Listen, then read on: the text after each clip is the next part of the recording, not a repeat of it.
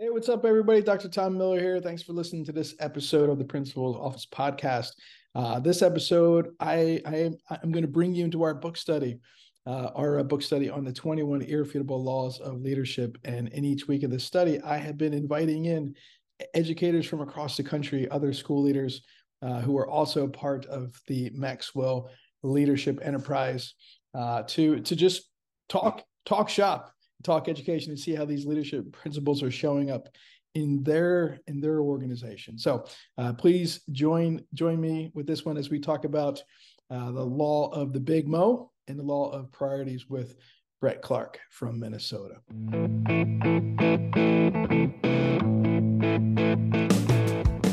Welcome to the Principal's Office podcast, where we believe that the principal's job is the most interrupted job on the planet, and creating a clear and cohesive plan is the best way to improve your school. I'm your host, Dr. Tom Miller. I'm the founder of Leaders Building Leaders, and it's my goal each week to introduce you to new strategies and initiatives that are improving schools across the country. You're going to learn leadership principles that are going to help you accelerate your growth, build your teams, and execute on those goals so you can exceed those expectations of the communities that you aim to serve. If you want to learn more about what we do, you can go to our website at lbleaders.com. But for right now, enjoy this episode. Thanks for listening.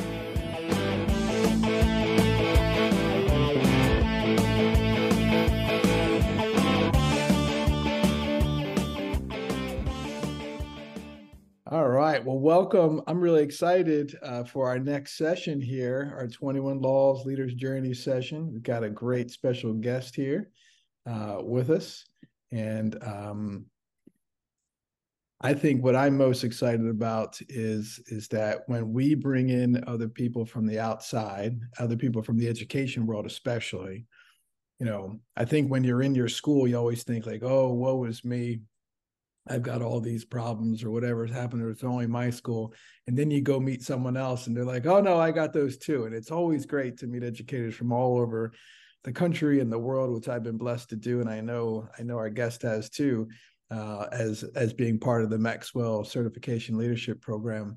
And so it's just always great to just talk to other educators and be like, oh yeah, we got this. And there's a lot of commonality, right? As we all know, as great leaders, connection starts on common ground. And there's one thing that all educators have, right, is shop. Like we totally understand.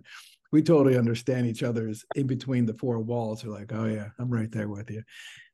So I hope everybody had an amazing Thanksgiving holiday, and that they really, really took the time to connect and to refresh and regroup.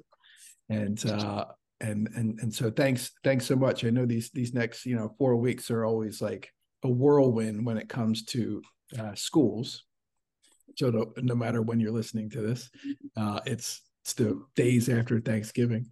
But those days and the holidays, oh my gosh, they just fly, right? So thanks if you're able to hop in live with us tonight, or if you're just coming on a replay, just thank you. I don't take it lightly when you join into our programs, and that's why I try to bring great experts.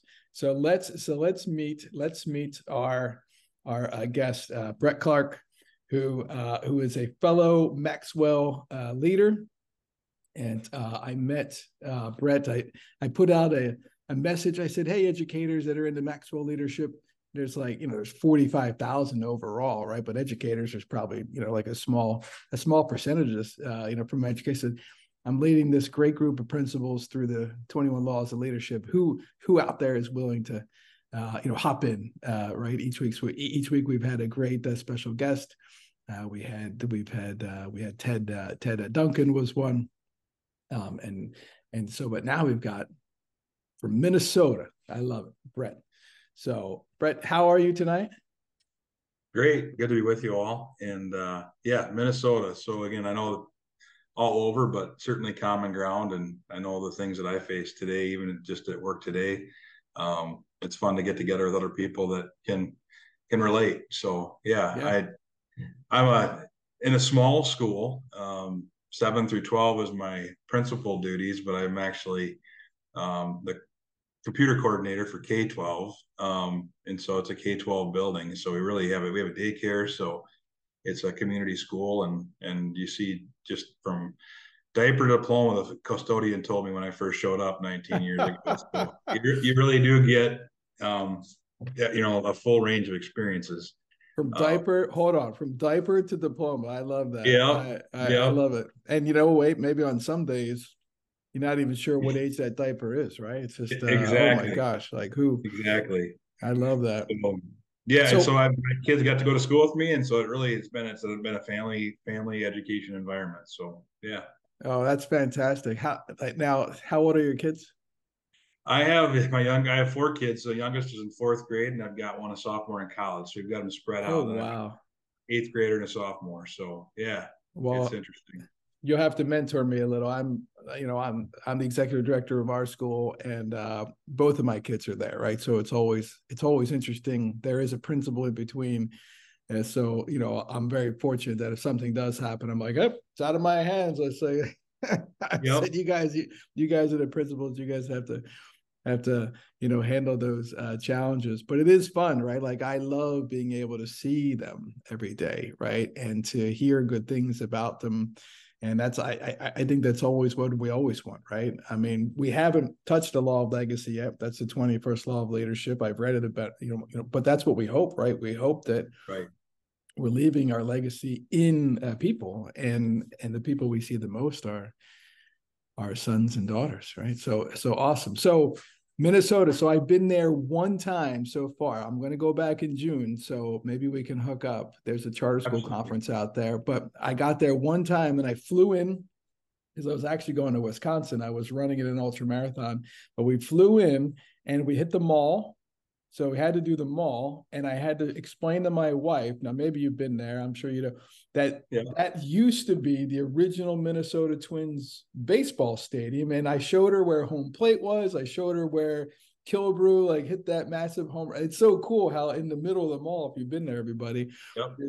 there's a home plate. Yeah, very much. That's about 2 hours from my house. So yeah, we've been there, and Yeah. I go there as infrequently as I can. I'd rather go to the actual sporting event, but my family, my wife and 2 daughters, make sure we go to the mall. So Yeah, it was too funny. And there's like a big like roller coaster. I mean, it's an yeah, interesting place, right? It's an interesting place. Well, roller coaster. Well, you bring that up, so that's that kind of rolls into our first law that we're talking about tonight, the law of the Big Mo. And I just I was listening to John talk about, and I wrote it down, and he said about problems, right? He said that the people think they have large problems, but the large problem is only determined by whether or not you have momentum or not. And I was hmm like, oh wow, that's just so it's such an important concept to understand that you're not as good as you think you are, and you're not as bad as you think you are. Momentum is really that piece. And it got me thinking about, if you're a college football fan, I mean, Coach Prime, like, I mean, this guy came in with all the swagger and the attitude, and he said, we're going to come in and shock the world. And they're like, okay, whatever. He said, I'm telling you, we're going to do it. You got to believe, you got to believe, you got to believe.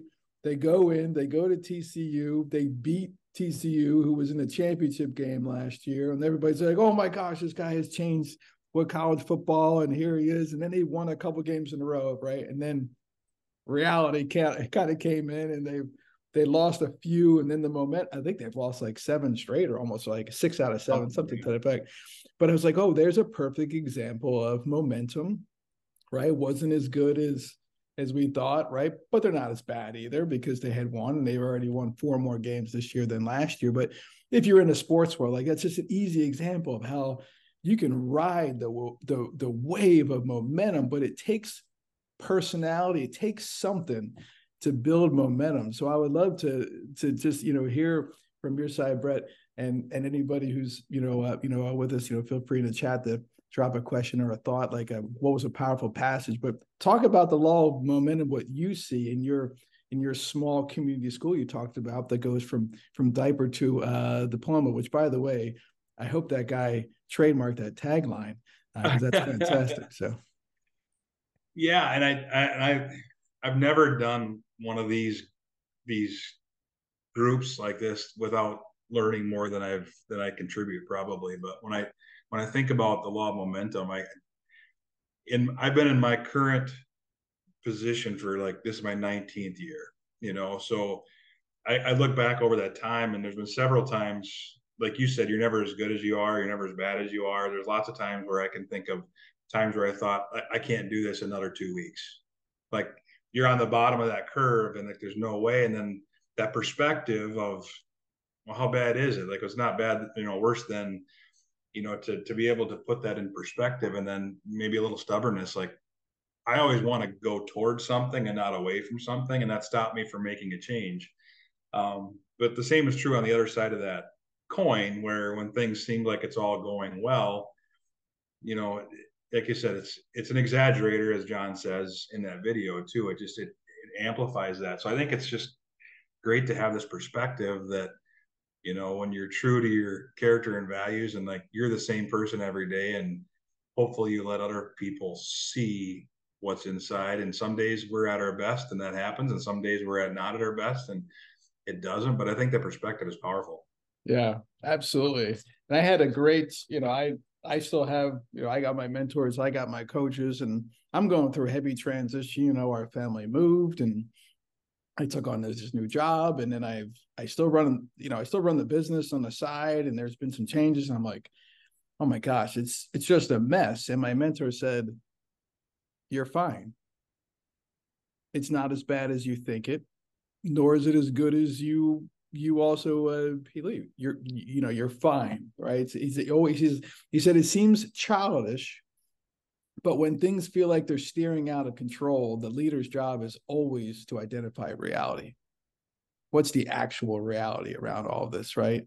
And the reality is you're fine. And so, but what momentum does, right, is helps you take that next step. And I think this is one of my greatest strengths in leadership is just to get things moving, right? So what does John say? He gives that description about the train, right? The locomotive can bust through a wall going 55 miles an hour, but it can also, if you just put a brick in front of the wheel and it's not moving, it won't move. It'll just stay stable. And what I've just always been able to do, and I don't know what it is, just overcoming, or I'm okay to fail forward, is just go. What's the next step, everybody? And that's what my mentor was really like talking to me. He goes, hey, look, Tom, remember, you don't need to know how to get the train up to 55 miles an hour, but you do need to know how to move the brick. Can you just move the brick, right? Can you just take that next step, whatever that step is? And that's what, Mark says. He says to make momentum, you have to be the first to move, right? You can't be afraid to move. You have to ask other people to come with you, make the experience enjoyable, and experience the win together. So from your, you're K-12, your technology. I'm going to say people really rely on you because they just feel like, oh my gosh, the internet's out. What are we going to do, Yep. right? So what are some ways that you just say, it's okay, like we're just going to take this step and get it going again? Yeah. Well, and you mentioned some of those same things, but the ages my kids are, and however many Disney movies I've watched in the past 10 years, like I always think of I think it was Frozen 2, do the next right thing, because it seems overwhelming. And I think, education, it doesn't matter if, if you are the custodian who said diaper diploma, or if you are the bus driver, or if you're the administrator, like it can be overwhelming. It can make you feel like, how can anybody do this? But that next moment when you do the next right thing, you change your life. And in an instant, why you're there.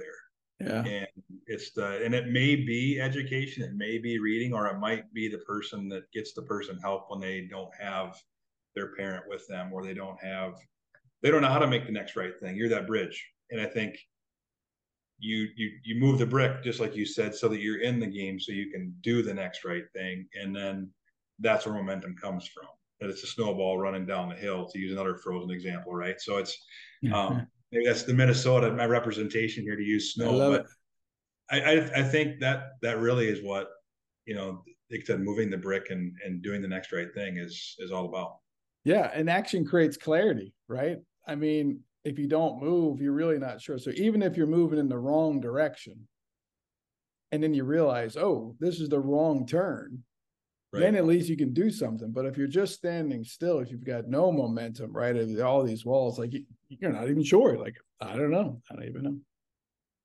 Right. And I do think that just that posture of there's an answer, we'll figure it out. Mm-hmm. And I say that sometimes not knowing what the answer is yet, but I know there's an answer there. And when people come in and they're in crisis or they're overwhelmed, it's like, there's an answer, we'll figure it out. Yeah. And it may not be me that gets the answer, but we'll go find someone that does. And I think as I've matured in my leadership, when I first started out, I thought I had to have all the answers, and now I don't have that pressure anymore because I know I'm with a bunch of people that are smarter than me, hopefully. Um, and that's my goal is to use their knowledge and resources, and let's just go figure it out. Let's just think Yeah. it through. I love it. Yeah.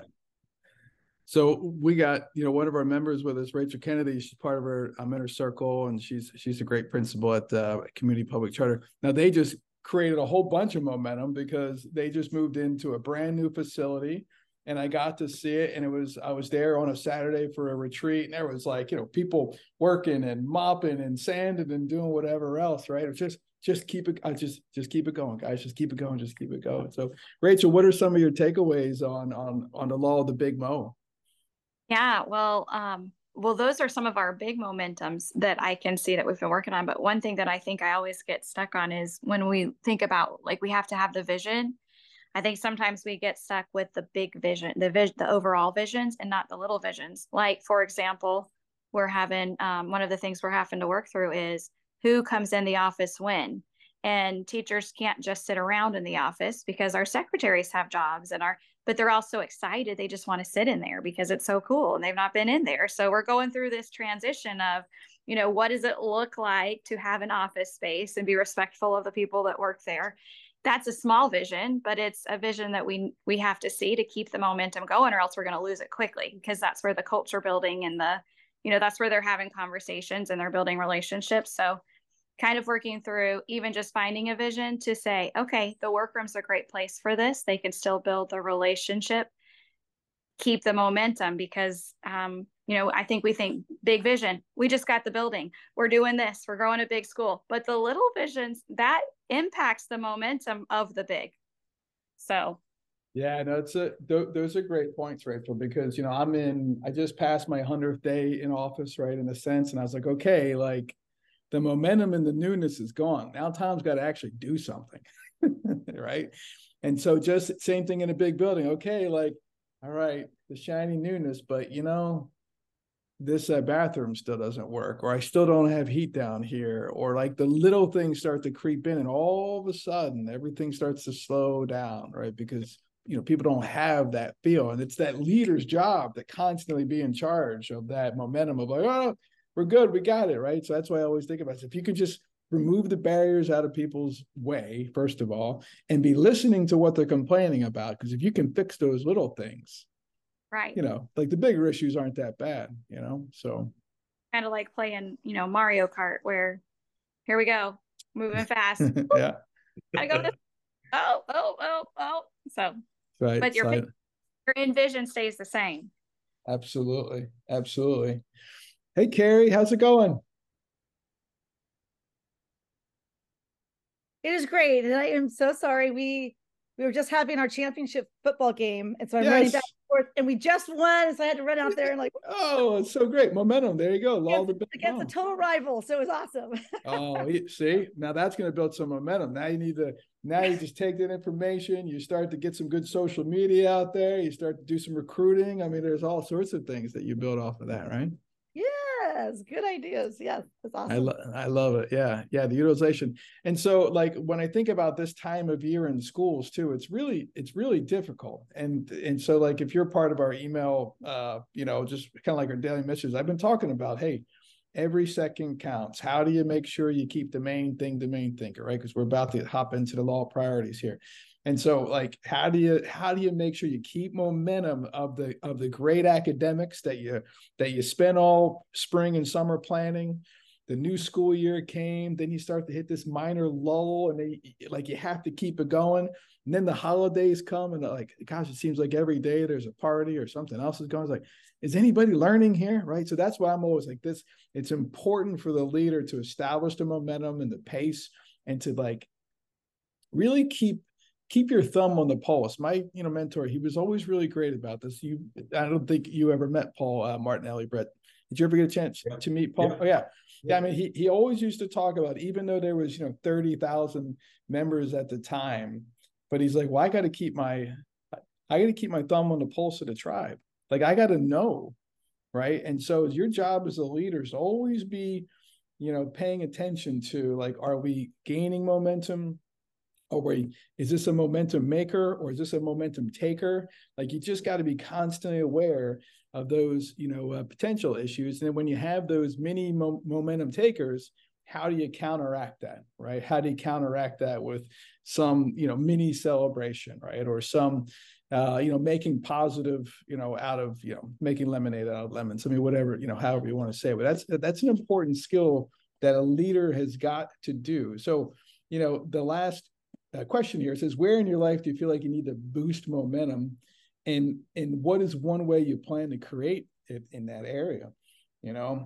So maybe it's with your health or your wealth or your faith or your relationships or your personal, I mean, whatever it may be, but you can find ways to create spark, and the hard part is carrying it. Keep it going on a daily basis, right? But it takes, it takes 16, it's a 16-to-1 ratio. So if you're just constantly like, hey, trying to build momentum for yourself, like, it may need like 16 times to just negate that other, behavior. So whether it's waking up early, going to the gym, right? It's, could be, I just want to read every day. And that's why I love Atomic Habits, right? And he talks about just, he calls them, it's micro habits, right? Just micro changes. So like, don't worry about doing 30 minutes of exercise. Just get your running shoes on. That's it. That's all you have to do today. Get your running shoes on, right? And the next day is maybe running shoes in 5 steps. I mean, whatever. That's all. Those are all momentum creators. So in your school, you can do the same thing, right? In your team, you could do the same thing. It's, what are the tiny micro steps that I can take on a daily basis? And I think, most educators or most of the principals now, like, God, I got to get in the classrooms and observe, but right, because I'm so far behind. It's like, okay, you're far behind because you lost momentum and you didn't realize you lost momentum, and now you got to gain it back, right? What did I do to start this process? I can't remember what I was like. Oh gosh, I was really good at knocking out 2 strategic priorities per day. And I was like, how the heck was I doing that? I was like, oh, I block time in my calendar. It's called strategic work. It's there every day at 9 a.m. every day. But what I was doing before is I was actually putting items in that calendar to do. And I stopped doing it. And I was like, oh, that's what I stopped doing, which, created a problem, right? So I lost momentum, and I didn't have to create like this giant initiative. I was like, what worked before, right? So what I'm just trying to share is, if you've realized you've had momentum, or you've created momentum in your work or in your life, but at one time, go back and just think about what it was. What did I do before to create this momentum, or what created this momentum? And obviously remove those momentum takers from out of the way. Yeah. Yeah, go ahead. That's when I hear that too. And I think I've heard it in other areas too, but you can't wander into momentum.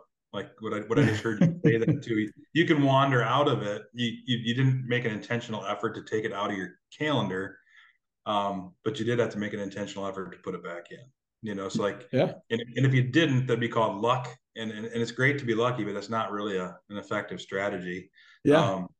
To get to luck into momentum, I think it's an intentional effort every time. And I think that's, and we all do that. I do that too. Like, why did I stop doing that? It was working. Right. Hadn't turned into a habit yet, right? I mean, ultimately what we want to do is make those mini actions, right, into just normal behavior. But you have to do it enough times, right, to really, really be able to do that. It's the same with building momentum. I mean, there's, people on your team, like if you've taken the Working Genius, I can't remember, Brett, if you've ever done that through. I'm familiar with it. I haven't taken it. No. Yeah. So there's one particular skill set. It's called the galvanizer, right? And they're just really good. Like they just know like, oh, this is the time. This is when we move, right? Versus me, I'm like, well, every time's okay to move. Let's just go, right? I'm just like, let's just knock the wall down. It'll create enough, pieces. But they're really good, discernment. And the galvanizers is that middle of the Working Genius, and they're not my strengths. They're my middle pieces. But like you need those people to be able to do it, right? So if you've taken the DISC personality profile with us, learning who the I styles are, they're just the influencers are just good. Like they bring energy. So sometimes the room needs energy, right? Who is it, right? You all know that. You've been to a party that's been boring, and then someone comes in and you're like, yeah, right? It was, if you watch Friends, it was Fun Bobby, right? I mean, Fun Bobby would come in and he would just create the change. So there are, people that can create momentum. There's actions that can create momentum. There's celebrations like winning football champ. All these things are momentum makers, but you have to be able, as the leader, identify it and how do you heighten the wave in a sense? Yeah. Good. Well, make sure you write down one action step. What's one action step you're going to take, you're going to apply based upon the law of momentum, right? What's one thing you could start to do to start to build momentum? Write that down.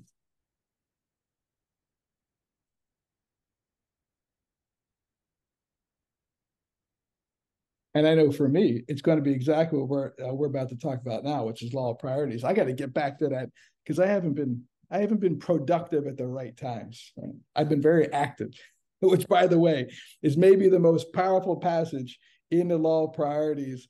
Basically saying that activity does not necessarily mean accomplishment. And I mean, that just slaps me.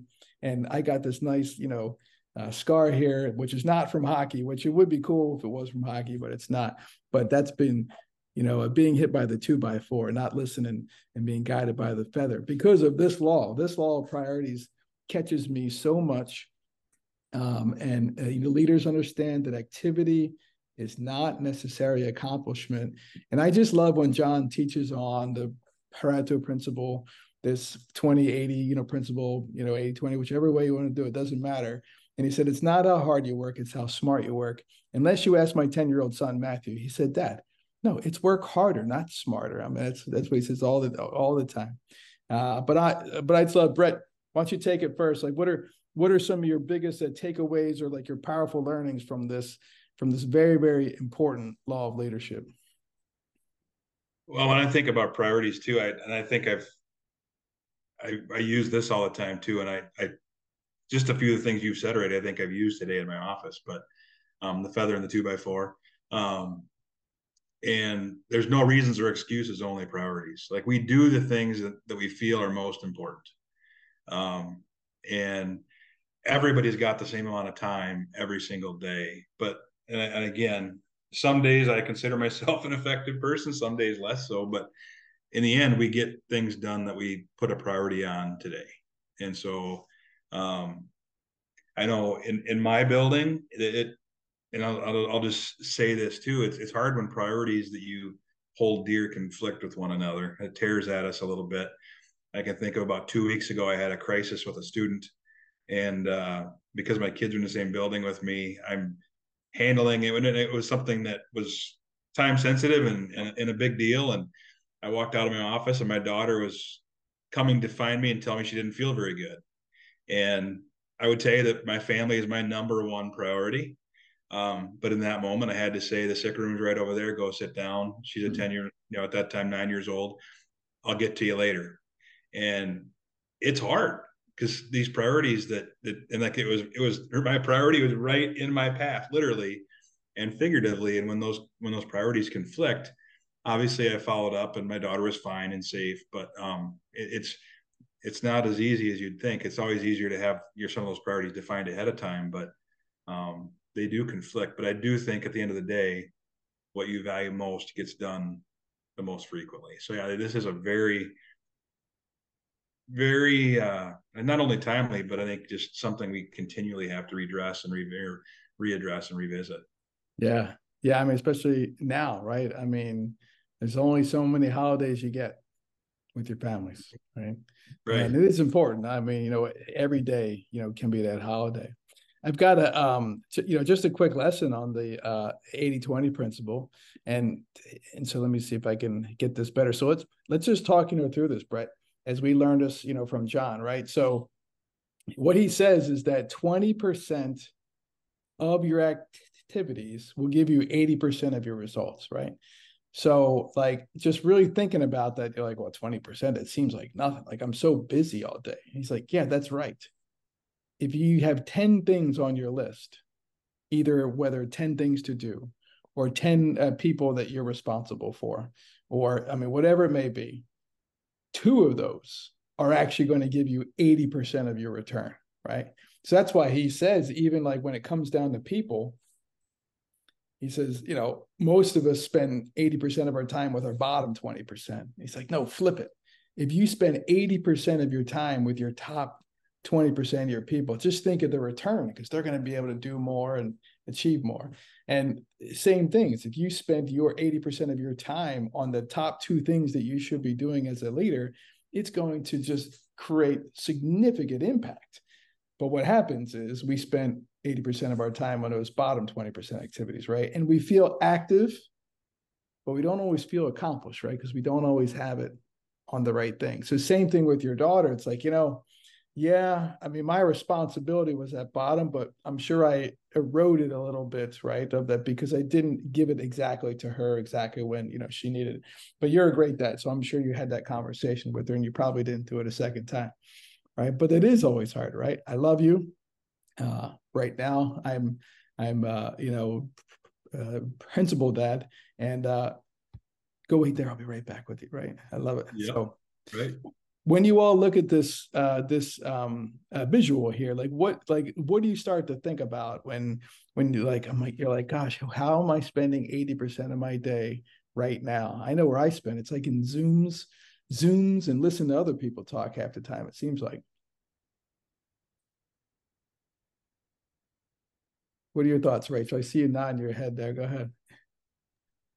Well, I'm thinking right now, I feel like I'm spending 80% of my day in my office, and I'm never alone. Mm. I'm with someone different, probably every 10 or 15 minutes. So when I think of what were my like just today, what were my activities, to think of what is 20% of my activities? Did I do any one thing to completion? I don't even know. So that's where I was like, yeah, I don't even know how many activities I did, because I wasn't purposeful with my day, because my door was a revolving door and I never got out of it. Yeah. Yeah. And listen, it's the current result, but it might not be the result you want. Right. So it's okay. Right. But I may not want to stay there. And that's what we have to do. We have to fight our way out of it. And I think with John, I mean, he only talked for like 4 or 5 minutes. But what he's saying is like, so every day, what's something I did today that either I don't need to do tomorrow, or I can teach someone how to do it. I can start to teach them how to do it. And that was the hardest thing for me, is that, what did I do today because that's the question he asked at the end, right? He says, is what I'm doing right now giving me the greatest return of my time? Mm-hmm. And, for most of us, like, well, of course I have to do this. I'm in charge, right? It's like, okay, how about for a week straight? Do you have to do it every day for a week? Or could you start to just slowly teach someone else to do this, or just don't do it at all? Now you have to address the sick kid in the hallway, right? And especially if it's your daughter, because you have to do that, right?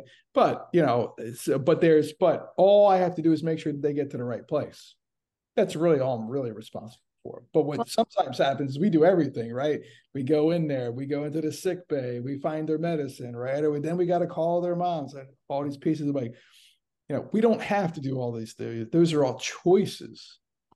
Yeah. All choices. I think they have each of those choices has a small reward. So when thinking of what gives the greatest return first and then the reward, I think helps prioritize the priority when you're in the moment of, okay, all right, well, what's the return out of this? Who can do it? What's the reward? Because I like my heart will go out. If that teacher walks in the door, it doesn't matter what's going on or what's, I'm going to listen. Mm-hmm. And then, 20 minutes later, another teacher walks in. So it's, sure. It's the short-term reward, but is it really getting the return that you need to keep the momentum? That's right. Yeah. Yeah. I mean, your people are important, right? But something to be thinking about, and I want you to, chime in here, Brett, with me, is that, and Carrie, if your office is a revolving door, it's a symptom of some other bigger problem. And what I tend to find, the bigger problem is I'm in my office, so they know where to find me, right? Yeah. Instead of really being out there every day and making sure I'm like, that's why I'm like, okay, 3-4 times a day, I got to walk through the whole building. I've got to check in with everybody, make eye contact, give thumbs up, kudos where I need, fist bump a kid or two, right? And then, listen. And then I can go back and handle some of those pieces, right, that may have to happen. But if I'm not being seen on a daily basis, they're going to come find me for sure. So about that at the other campus, but it's because they were so far away. You had 12 buildings. So now you're right there. That's right. What's your thought on that, Brett? I know as the tech guy, like I mean, tech, people in the organization, it's like they can get sucked into the vortex so much, and some of your stuff needs a lot of tedious time and attention. What are some strategies you use to make sure that you're, staying within your priorities on a daily basis? Yeah, and it is important, and I, that by itself is one of the things we wrestle with, because when we put things at a lower priority in our minds, sometimes we feel guilty about it being less important. It's all important, but what is critical for us to do? What can we pass on? At the end of the day, it's not all going to get done. What things at 80%, if it doesn't get done, no one's not going to be able to come to work tomorrow and get their stuff. Like, it's the 20% is the high impact. It affects the whole building. It affects, I mean, if I don't get the 20% done, then something's not going to work right tomorrow. And so I think from technology, and it's easy to fall in that trap, is, hey, I just spent the last 3 hours doing something that I could have done after hours when nobody was here, or I could have done it, in July. Like, why am I doing it now? Like, just to maximize the time you're doing it too, is part of the things that I've wrestled with. And I think that by itself, and being willing to revisit it, because again, it's kind of the momentum thing. It creeps in. It doesn't present itself with a bang, and then so you have to purposely look at it each day. And when that happens, make sure it doesn't happen tomorrow. That 20% is, and I love thinking about this and looking at it, because it's really, even those things we don't necessarily think, 80-20, which category does it fall into? It's just true. Like, most of our results do come from 20%. When you talk about your clothes, especially for me, it's probably like 10%, but like I probably could get rid of 80% of my clothes and I'd be fine, except for maybe like one day a year. But that 80-20%, it's just true. And so once you accept that, it's easier to look at your whole day and schedule it in. So yeah, absolutely. Yeah, it's whatever socks are on the top, right? I'm like, I think right? As long as I didn't wear them yesterday, I guess I'm okay. I mean, yeah. It's sure, it's easier for us, but I do think the 80-20, it really does help put in perspective. So what I hear you sharing, Brett, is the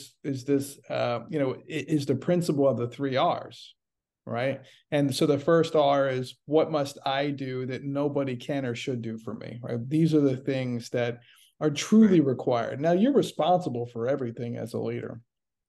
But if something you're doing can be done at an 80% level of, someone else, it's just let someone else do it.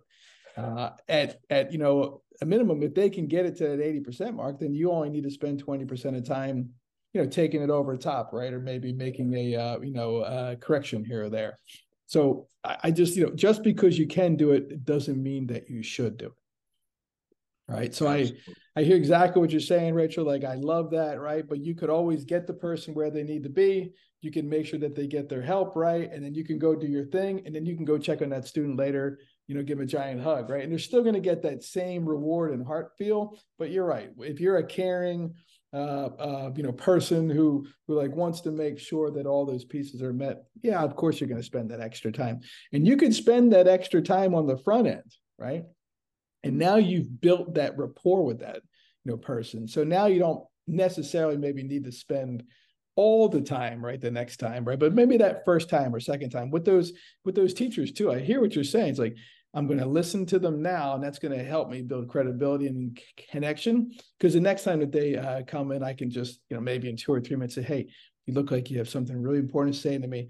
I've only got about 4 minutes. So is this a short thing, or do you want to schedule time later? And they may say, let's just schedule time later, right? Odds are they're going to forget. But either way, you've addressed them, right? But you're also upfront with them about how much time you truly have, because there's only so many hours we have in the school day that we're in front of our people, right? If you start at 7:30 and you're done at 3, I mean, by my math, that's 7.5 hours, right? 7.5 hours times 5. It's 35, 37.5 hours. There's only 37.5 hours per week where you're actually with the people you serve. So how are you spending that time, right? And that's the second R, is that, even though everything's your responsibility, not required to do it, but the second R is return. This is what the organization gets the best return at it when you do it. When you do it. And this is hard for a lot of us, because honestly, we can do everything, right? I mean, when you think about, we know we could do every job, right? We might not do it very well, but we could pretty much do every job. I don't think I could do Brett's job. I could unplug things and I could plug them back in. And that's called a hard boot, by the way, in the tech field. And you get a lot of money. You can get paid a lot of money by knowing that just unplug and plug it back in, and odds are it's going to fix itself, right, Brett? So it does a lot of times. The first tech guy that I had, he told me that. And I go, a hard boot. Okay, how do I do it? He goes, just unplug it. I go, are you serious? Like, I pay you like $80,000 a year. And he goes, hey, but I knew how to do it. I go, touche. Like, you were the person that I required, right? So the first R is required, like what's really required of me to do. And the second R is what gets the greatest return at it when I do it. And I heard Brett say, like, I could spend 3 or 4 hours after school or on a day where no one's here, and I'm going to get a greater return on this project than if I do it like piece by piece and I'm getting interrupted and all these, things are happening. But this second R is really, really hard, right? But this is where you've really got to check your ego and be like, I'm pretty good at this, but they could be better if I put the time into them. And maybe my time is, better spent equipping them and training them rather than just doing this project myself. Would love to hear your thoughts. Yeah. Yeah. And I'll as soon as they get there, but I'm just going to use the schedule as an example. Like, sometimes we have expectations. Maybe we inherited it with the job. We assume that we're just supposed to do it. I was in my position for a lot of years, and we actually got a new superintendent, and this is the person that's supposed to do this. But if there's one thing they talk about disc profile, I'm an IDS. There's no C anywhere in my profile. So details and those small things it just takes more energy for me. Well, my superintendent said, I love that. And he said, you want me to do that for you? Like, I would love to do the schedule. I'm like, are you serious? He's been doing the schedule for the last 6 years because he loves it. It excites him. And it was the only thing I really didn't like about my job. And so my superintendent does the schedule for the 7 through 12. I mean, I still set the offerings, but he makes the schedule work, and we're both happier for it. Yeah. I inherited that job, so I just assumed I had to do it. And until we had that conversation, he's working in a strength area. I'm not, and we're both happier. Yeah, but you just nailed like 80% of the problem in education, is that my job description dictates all these things I'm responsible for. And let's be honest, I suck at half of them, right? I'm not very good at these. So that's why you need to go find those people and be okay with, hey, you love schedules and you're good at it. So they have to be good at it too. You can't just say I love doing it and you're not very good. Say, well, show me some schedules that you've done in the past, right? You got to, you need some tangible evidences there. But yeah, I mean, you got some people that love do it. Go do it, right?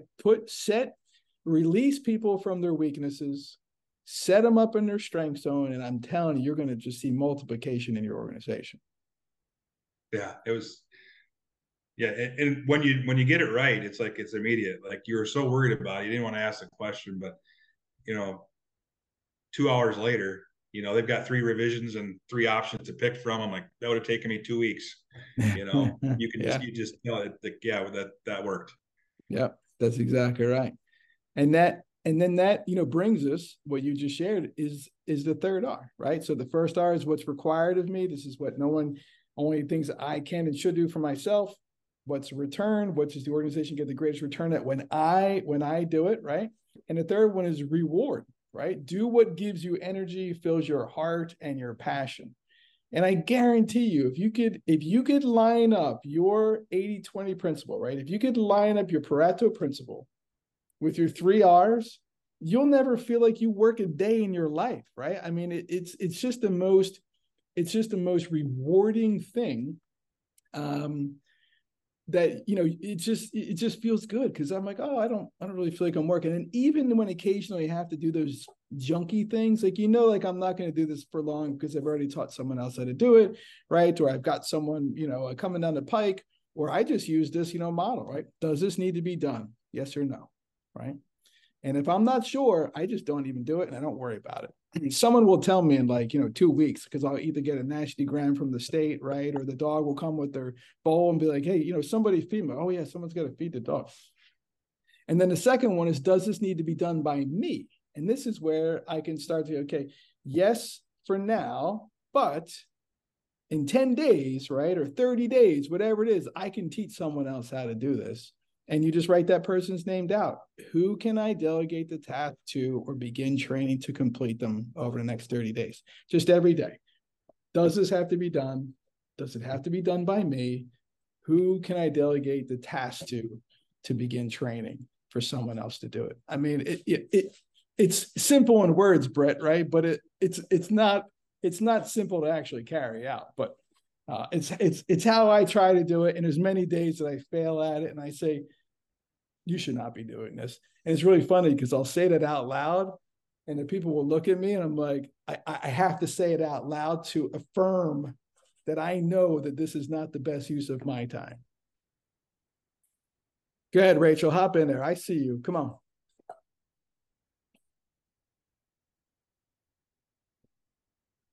Just getting there. I lost my mute button. I couldn't unmute.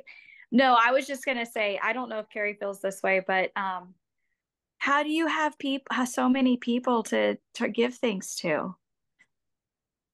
How? Yeah. I know all the things that I'm not very good at, and I'm ready to delegate. Like, I'm ready to. But when I think of our team, because we're so small right now, do you delegate to your teachers? Like, do you delegate some of those things to teachers? Do you keep it in your? How do you? Yeah. Yep. No, I love that question. And I want everybody to answer this one. So, the first thing I do is I work to find out, what do they love to do? Right? What fills their heart? I start with that third R. What do they really care about? And what really gets them jazzed up, And as much as possible, when you've got people on your school improvement team, when you're spending more time with them and asking them questions, where do you see yourself in 3 years? It's your job as a leader to make that a reality, So that's where you can say, hey, look, there's a task that I do. I think you'd be great at it because you love spreadsheets, right? Or you love to research, whatever. And so, I would love for you to take it, right? And so the important part of this is, if it's someone who's already got a lot of stuff on their plate, like, you got to teach them that, process. Say, hey, I got a task for you that you're going to be great at, but I need you to take something off your plate too. Because what we do is we overburden our backbones. Right. And so Todd Whitaker I can't remember which of his books it was, but he had this great initiative. He said, look, you got to go to your top people before every staff meeting and say, hey, look, I'm going to put a couple of things out there. Please do not volunteer for any of them. Mm-hmm. Because I've got really important tasks for you. I got something really big for you that I want to talk to you privately, right? Because otherwise they'll just say yes to everything, and then they end up doing it all. So I think you have to protect them, Rachel. You have to get to know them, right? And you have to be okay. One time someone said to me, like, hey, Tom Miller, who the hell are you to take away the right of someone to serve you? I was like, what do you mean? Like, you by not delegating, right? You by not allowing them to take that's why they're here. They're here on your team to help us achieve the goal. And here you are not letting them do that. And I was like, oh, I never thought about it that way. I thought I didn't want to overburden them. And he's like, that's why they're here to learn.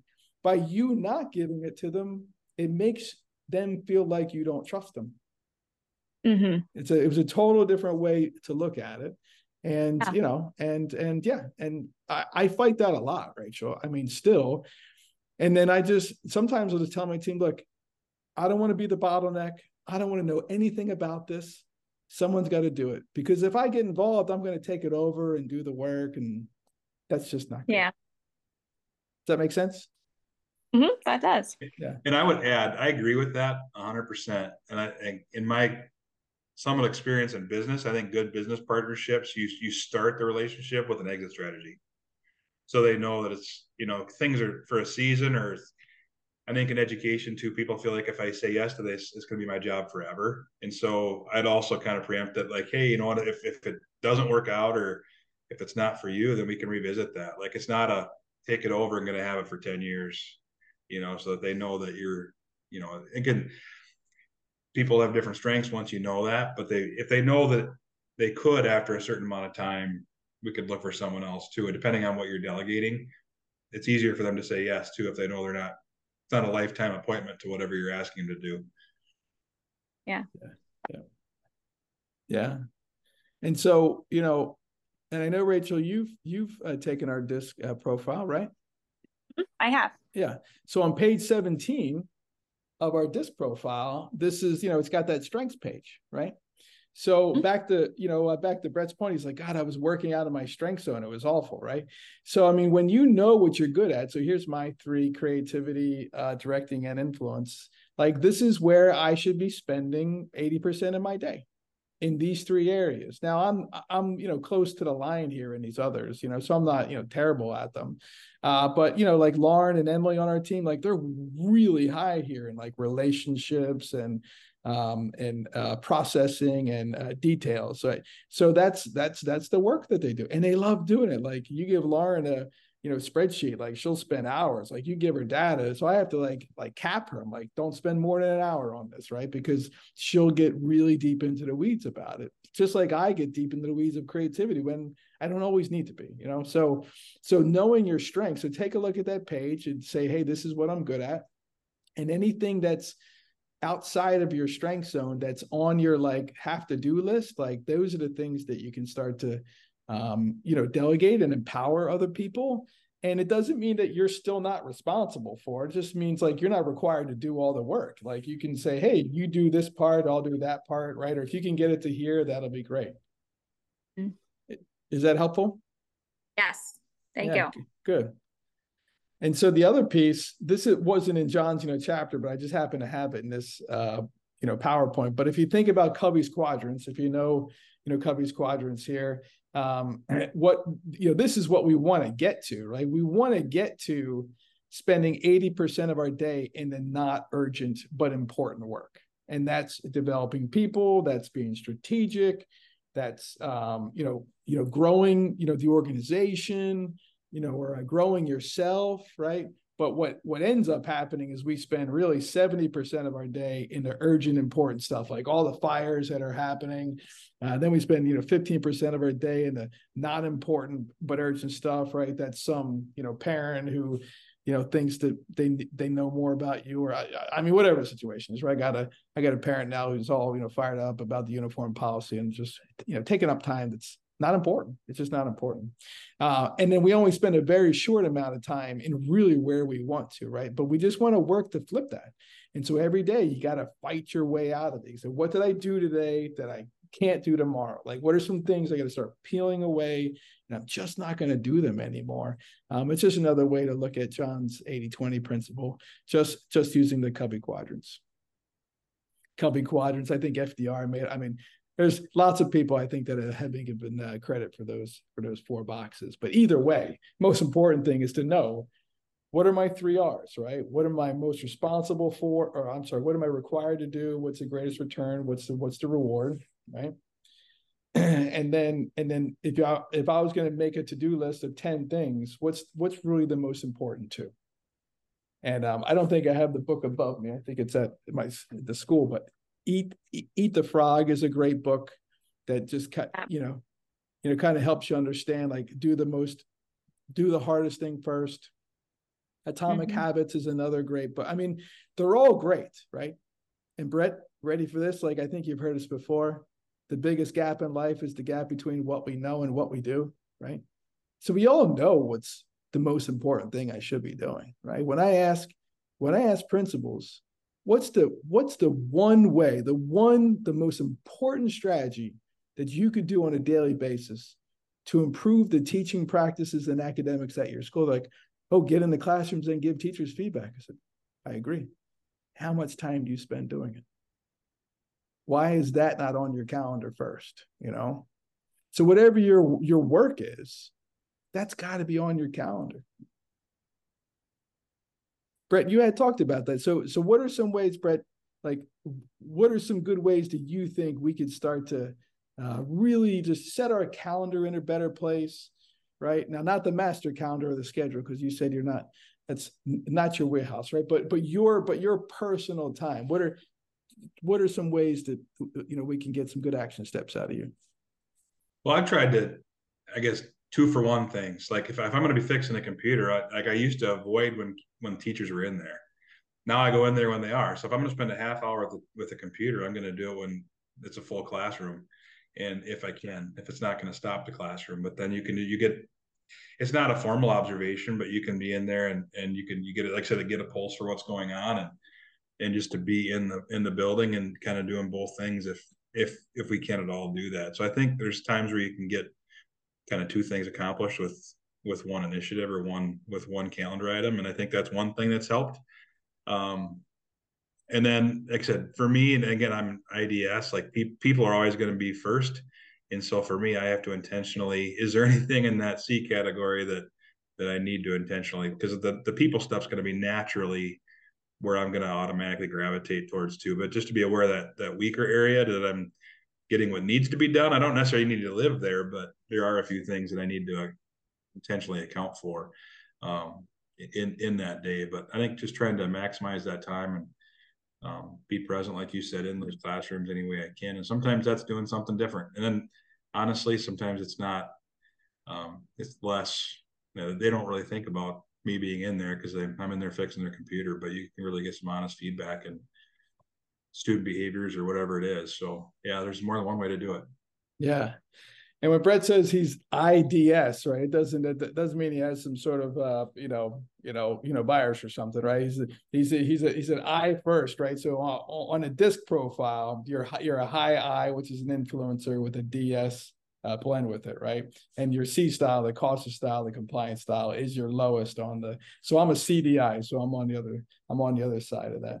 So you're very people oriented, right? So probably one thing that you have to be conscious of is how much time you're actually spending in like a social piece too, right? Because that too can create, an issue. It just, takes you away from maybe your most important work. And next thing you're like, oh shoot, I only got 7 minutes left, right, to do this task. I came in here, right? So from my side, I'm the opposite.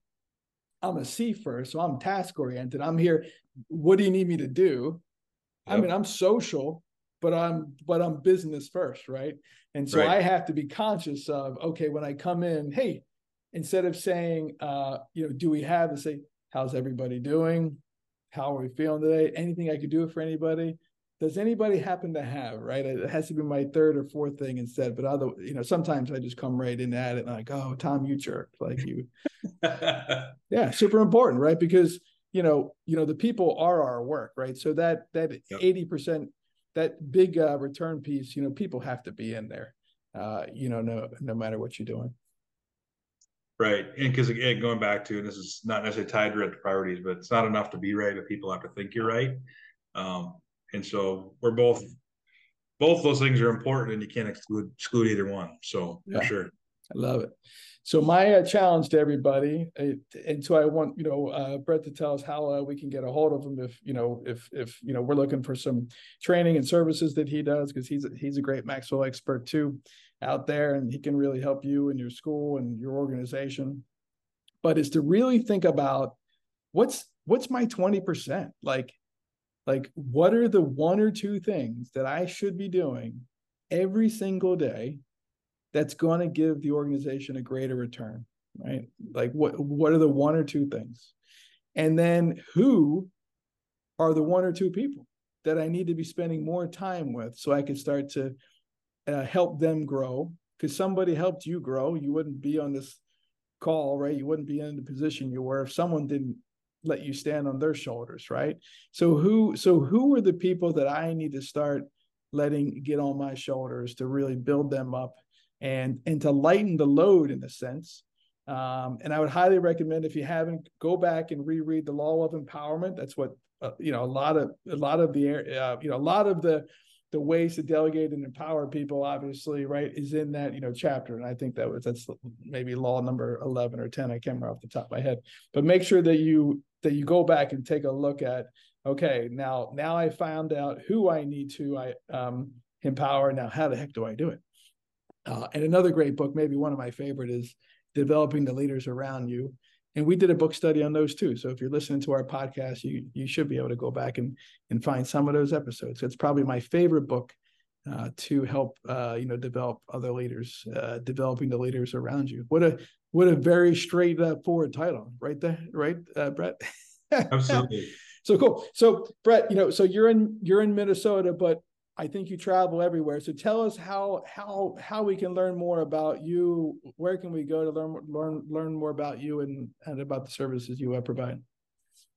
Yeah, absolutely. Just reach out to me. I do have a website, Brett-Clarke, CLARKE .com, and Brett E. Clarke on Facebook, and just connect. And that really, I guess, what it's all about, and to have enough people that are out to prop us up and support us and help us build influence and be successful in our day-to-day. And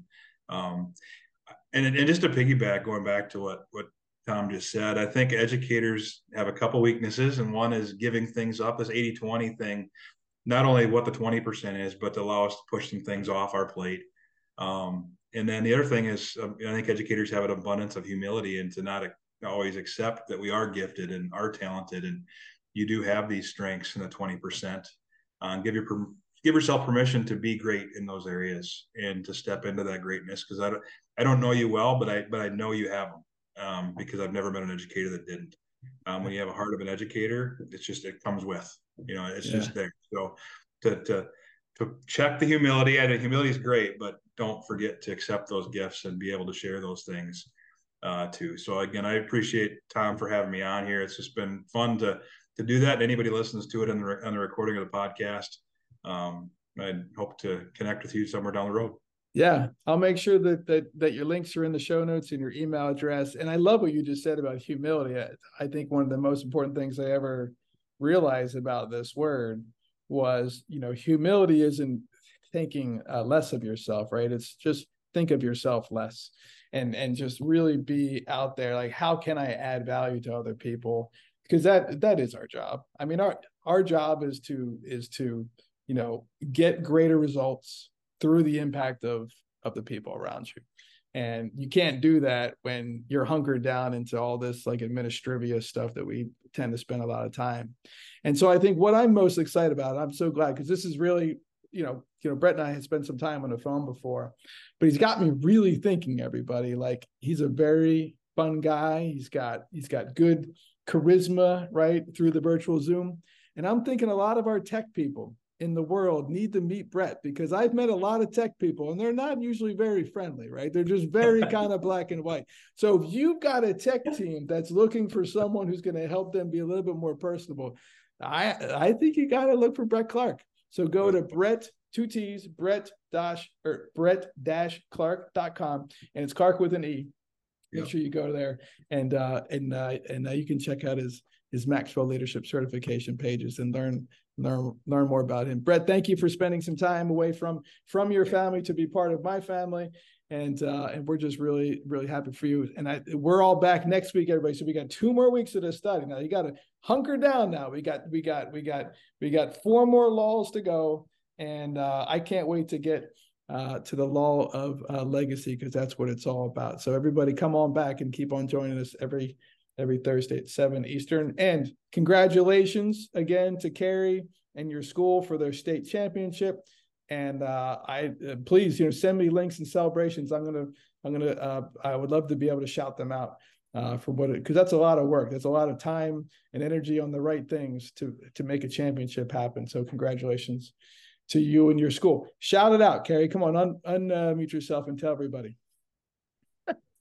Yeah, we did great. I was a little crazy out there on the field before when I left, screaming and yeah. What's the name of the school, Carrie? Tell everybody. Well, Mission Viejo Christian School.